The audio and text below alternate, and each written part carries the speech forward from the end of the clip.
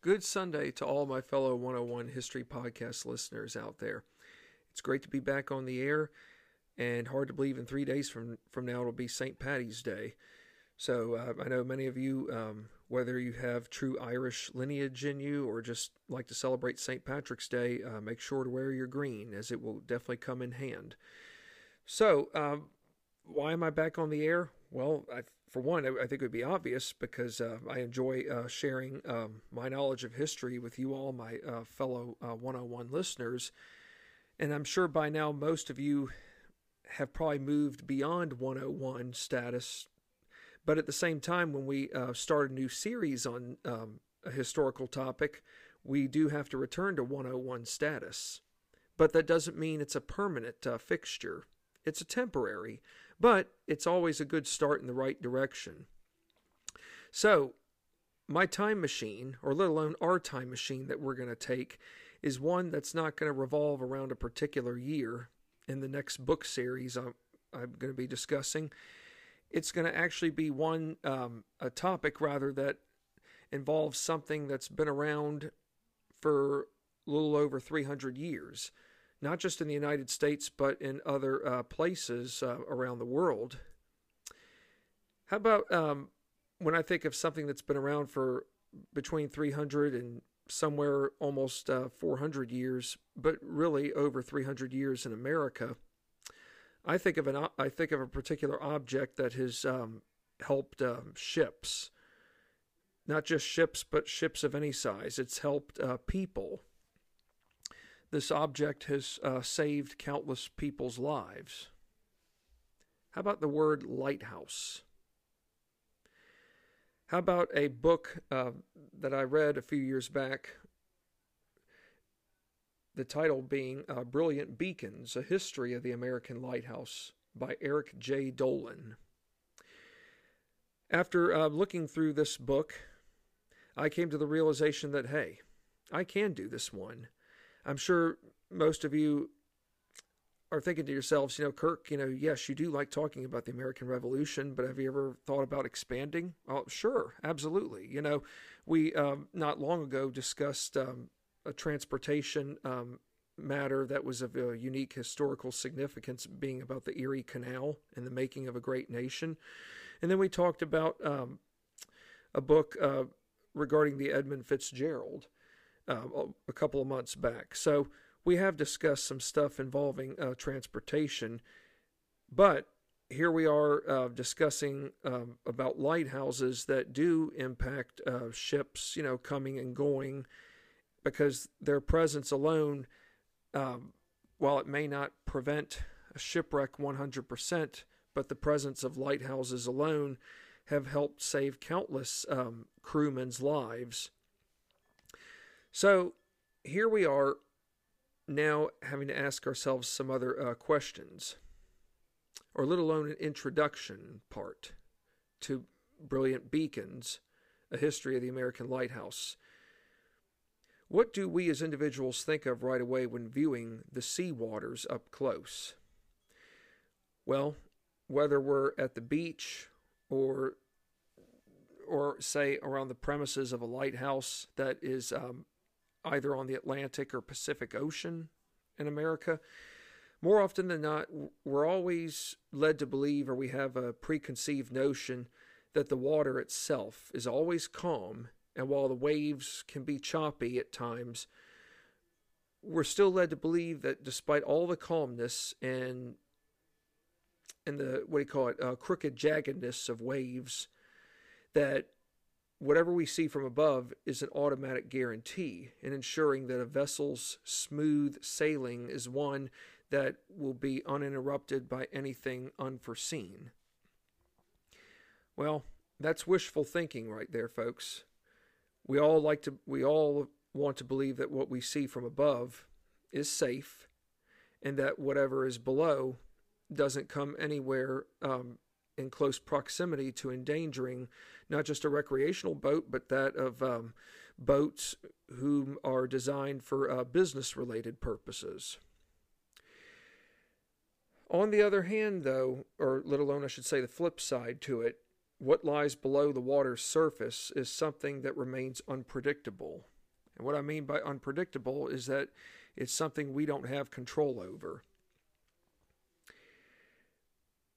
So when I think of unpredictability in terms of what lies below the water's surface, how about uneven reefs to hidden sandbars that can play havoc on vessels making their way into coastal waterways, which will either make or break a crew's safety. More often than not, the greatest dangers the sea or let alone ocean present to ships and vessels of all sizes, not just for commercial and business purposes, but how about even for recreational means. But the greatest dangers that the ocean presents to all ships and vessels revolves around what lies beneath. But how close the unknown itself is within proximity to shore. So you may just be a couple of miles away from shore, but that doesn't mean that it's a smooth sailing in. If you steer too close to the shore, you never know. You could be hitting a rock beneath. You could be hitting something uneven to where the ship itself could fracture so badly below to where goods that you are bringing in from another part of the world could be lost. And then maybe your ship itself is no longer salvageable. So just because you're a few miles from port, it doesn't mean that it's a smooth arrival. And I can back this up by a good example based off of what Mr. Eric Dolan, the author of Brilliant Beacons, discussed. And I should discuss it with you all because it will help provide essential backup to why lighthouses have been so essential for so many years. All right, for starters, who is Mr. William Osgood? Now, I can tell you this much. He may not be up there with, famous people like George Washington or Thomas Jefferson. But I can tell you this much. Captain William Osgood had a very, I don't know how long his record was out on the waters, but he had a career out on the ocean. In other words, he worked his way up the ladder in the maritime industry. But he commanded a ship, or what we call a three-masted ship, known as the Union, whose home port was Salem, Massachusetts. Salem is north of Boston, not far from Marblehead. Of course, when I think of Salem, Massachusetts, I always think of the infamous 1692 Salem witchcraft trials. But the crew was on its final leg in the morning hours of February 24th, 1817, returning to Massachusetts from Sumatra. And in case any of you don't know where Sumatra is, for one, it's overseas in the Far East, not far from Indonesia. As a matter of fact, Sumatra, from back in 2004, was a part of that horrific tsunami that did so much damage to Indonesia and other Far Eastern countries. So this ship is coming home from Sumatra with cargo containing thousands of pounds of commodities ranging from pepper to tin. Captain Osgood spotted the twin tower beams from Thacker Island Lighthouse. Okay, he spotted the twin tower beams, so that does give him a understanding or good sense of direction, knowing, okay, I've got twin tower beams not far ahead, so let's steer our ship in a southwesterly direction. So in other words, folks, it's one thing to be the captain of the ship, but you've also got to know, okay, what direction do I steer my ship? It's not like driving a car where you just turn your blinkers on to get over one lane to the other, or you're just driving straight. When you're commanding a ship, it's all about, in this day and time, or rather in the day of the 19th century, you don't have keys to your ship. You're relying on the winds to guide you in the direction you need to go. So here they are going in a southwesterly direction, But within a 2-hour time span, the lighthouse beams become very dim. In other words, they don't become as visible as they were a short while ago, or as they had been earlier, due to a blinding snowstorm that just came out of nowhere. And that's a scary part, too, in that day and time, was that, you know, we have to remember, while, yes, there is a United States Coast Guard, we don't have the sophisticated technology like there is today. So, in other words, we're not able to get breaker service on our CB. We don't have CBs at this time. We don't have telephones. We don't have what's called a National Weather Service by this point in time. That's not going to come till the end of the late 19th century. But the ship, the Union, by going southwest, while Captain Osgood's crew did spot the lighthouse, they spotted another one going southwest, and that was on Baker's Island near Salem's port. However, what the crew didn't know was that, given the fact that they had been gone for a while, and we're not talking 5 or 6 months, this crew had been gone for a couple of years. So a year earlier, in 1816, the Baker's Island lighthouse went from 2 lights down to 1. And when the crew saw this, it led to widespread panic and mass confusion. Well, there again, folks, it's not like we don't have a telephone, so we're not able to call up and say, hey, Captain Osgood, I just want to make you aware that Baker's Island's lighthouse has changed not long ago from 2 beams down to 1 light, so that when you do come in, you'll know what's in front of you, or ahead of you in the not so far distance. Well, I hate to tell you this, the panic and confusion set in to where the commands, not only by Captain Osgood, but commands from below, that is, the men in charge of steering the boat, they were not on the same page.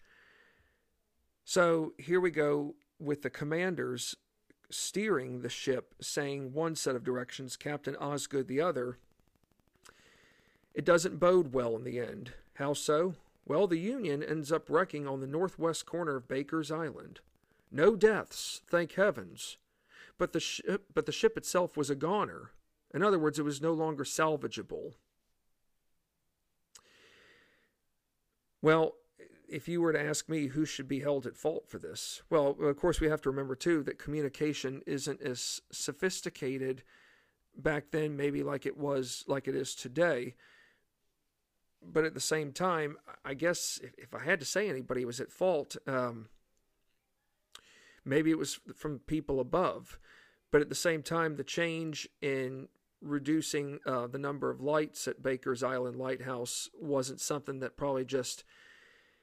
it probably was not something that had been in the works for a long time. It was probably just one of those things that came at the spur of the moment. And if you saw the change in enough time, you made the necessary adjustments. If you didn't, then I guess it's safe to say that you were risking it all, and that there was a 50% chance you either made it into port safely or a 50% chance you didn't.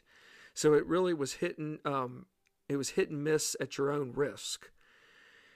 And while, yes, it's a blessing that nobody died, the value of the ship alone, the Union, was between $40,000 and $50,000. I want to say about $45,000. So that was a lot of money back in 1817 to insure your ship for. But the sad part is the ship's a goner.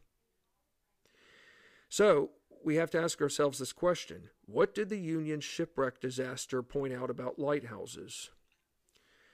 Well, I know for one that lighthouses serve a variety of essential. They serve mankind for a variety of essential reasons, but one primary purpose has to do with the fact that a lighthouse, its presence helps ensure that vessels and their crews arrive safely to final destination. Despite the Union's wreck on February 24th of 1817, lighthouses alone have saved many of ships from wrecking, to ensuring survival of countless lives, to helping America become a global economic power. And all of this has been achieved during a course that stretches just over 300 years, but at some point down the road, we could say that it would be close to nearly 400 years. So there you have it, folks. That lighthouses, yes, have served mankind a great amount of good. I mean, more often than not, we like to think of them as just unique tourist attractions, where we can go up to the top and look out from the distance. And while all that's great, lighthouses have done so much more than just be a tourist. A tourist mechanism. Since Brilliant Beacons is a book dedicated to the history behind American lighthouses, what exactly does author Eric J. Dolin focus on? Well, for starters, it's more than one element, or let alone more than one topic. For you all, my fellow 101 History Podcast listeners, we're going to learn a great deal of elements. I'll give you a few, for example, to mention. For starters, we're going to learn how many of our 13 colonies built their first lighthouses on the eastern seaboard, which opened up the doors for commerce purposes. And then we're going to learn how Congress, in its early years of existence, when George Washington was our nation's first commander-in-chief, Congress as an institution was asked a fundamental question, whether they as an institution would go about funding lighthouse construction, or if it was not to be a federal matter, would it be one that the states themselves would take up. So in other words, Congress would be asked whether or not lighthouse construction would be a federal or state-funded matter, which we will learn. And then we will learn about how there will become a period of time where our government is not up to date on new technologies. I'm sure you're wondering, why is our government not up to date on this? Well, a lot of it can perhaps be attributed to bureaucratic red tape, perhaps officials whose intentions may mean well, but whose intentions don't revolve around us, we ourselves. Perhaps their intentions are rather an I, me, myself attitude. We will also learn about how lighthouses, America's lighthouses, were impacted from a military standpoint in times of war, most notably the American Revolution, as well as the U.S. Civil War. America's Civil War, rather. We will also focus on how lighthouses played a role in times of natural disasters, as well as to families whom lived in them. And we're not just talking random families. We're talking about families whose careers revolved around working in lighthouses. In other words, they did more than just turn the lights on and off. We'll learn about the sacrifices that many of these families made in ensuring that people's lives were saved, that is, everyday, ordinary, average Joe people, to men whose lives were endangered as a result of their ships wrecking due to going too close ashore.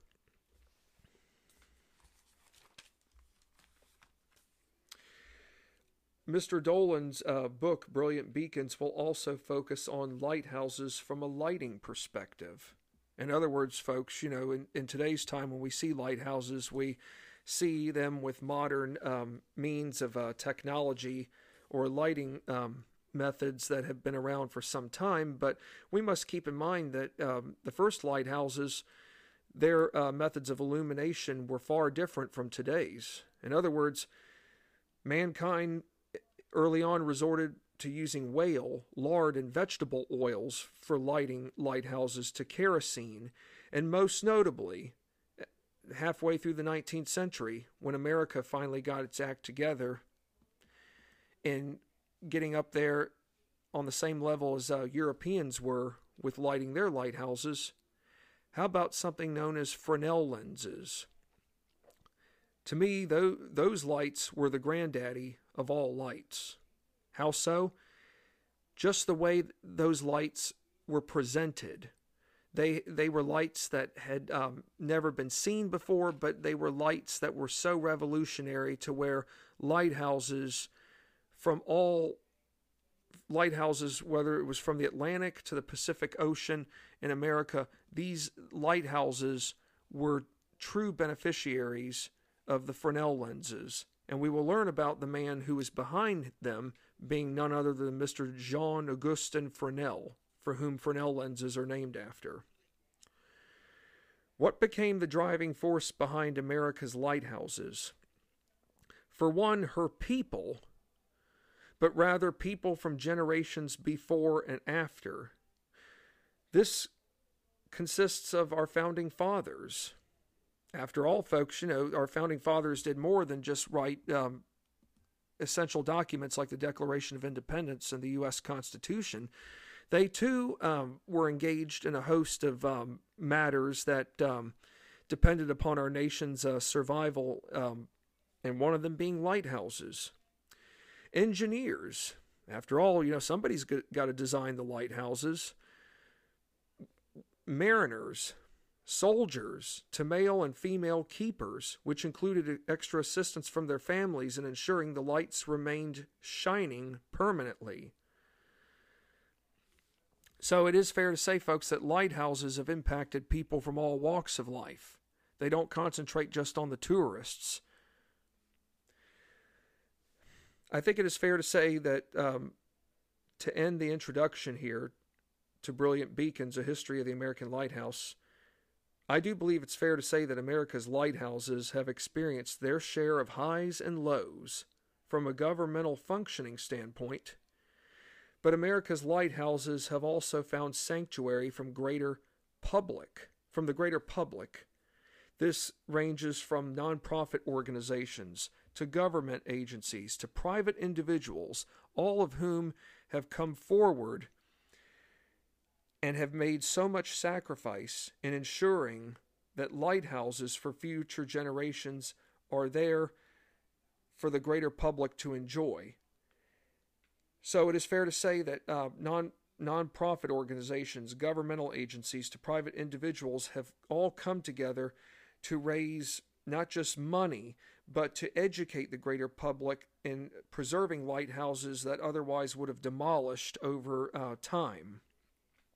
After all, folks, lighthouses themselves just don't sit around forever. Lighthouses have been, victims of neglect. Lighthouses have stood the test of time, all in the name of being abandoned because the services that the people gave them were no longer needed, and that we're going to talk about. But one thing to keep in mind, folks, is that lighthouses have been around longer than we think.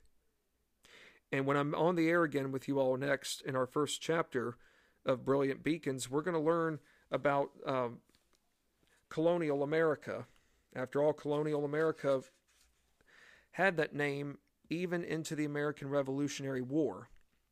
But we're going to learn about how all 13 colonies, maybe not all 13, but a good handful of the 13 colonies, were the first to construct lighthouses, or let alone construct something that resembled a lighthouse that would ensure people's safety, not just from a recreational standpoint, but from commercial standpoints. But we're going to realize that, hey, lighthouses have been around longer than we think. But the best way to learn about how lighthouses have been around longer would be to learn how many of our people living in the 13 colonies came together to ensure other people's safety, traveling not just from a north and south direction, but people's safety coming from overseas to most notably that of England, because after all, England at one time was the only country that we were really allowed to do any kind of trade with. But then again, the 13 colonies are England's subjects. Well, there you have it, folks. I hope that this introduction to our next book that we will be discussing, Brilliant Beacons, A History of the American Lighthouse, has been a good one. And I know for a fact that our time machine is going to take us from many of centuries, starting in the 17th century. We will also go into the 18th, 19th, and 20th centuries. So let's fasten our seatbelts and enjoy this ride, because it is going to be one that will last a lifetime of good memories. Not just memories from what you have learned, but what you can share with those whom would like to know more about lighthouses. So once again, I look forward to being on the air again next, and looking forward to discussing life in colonial America with how lighthouses got originated. Take care and stay safe.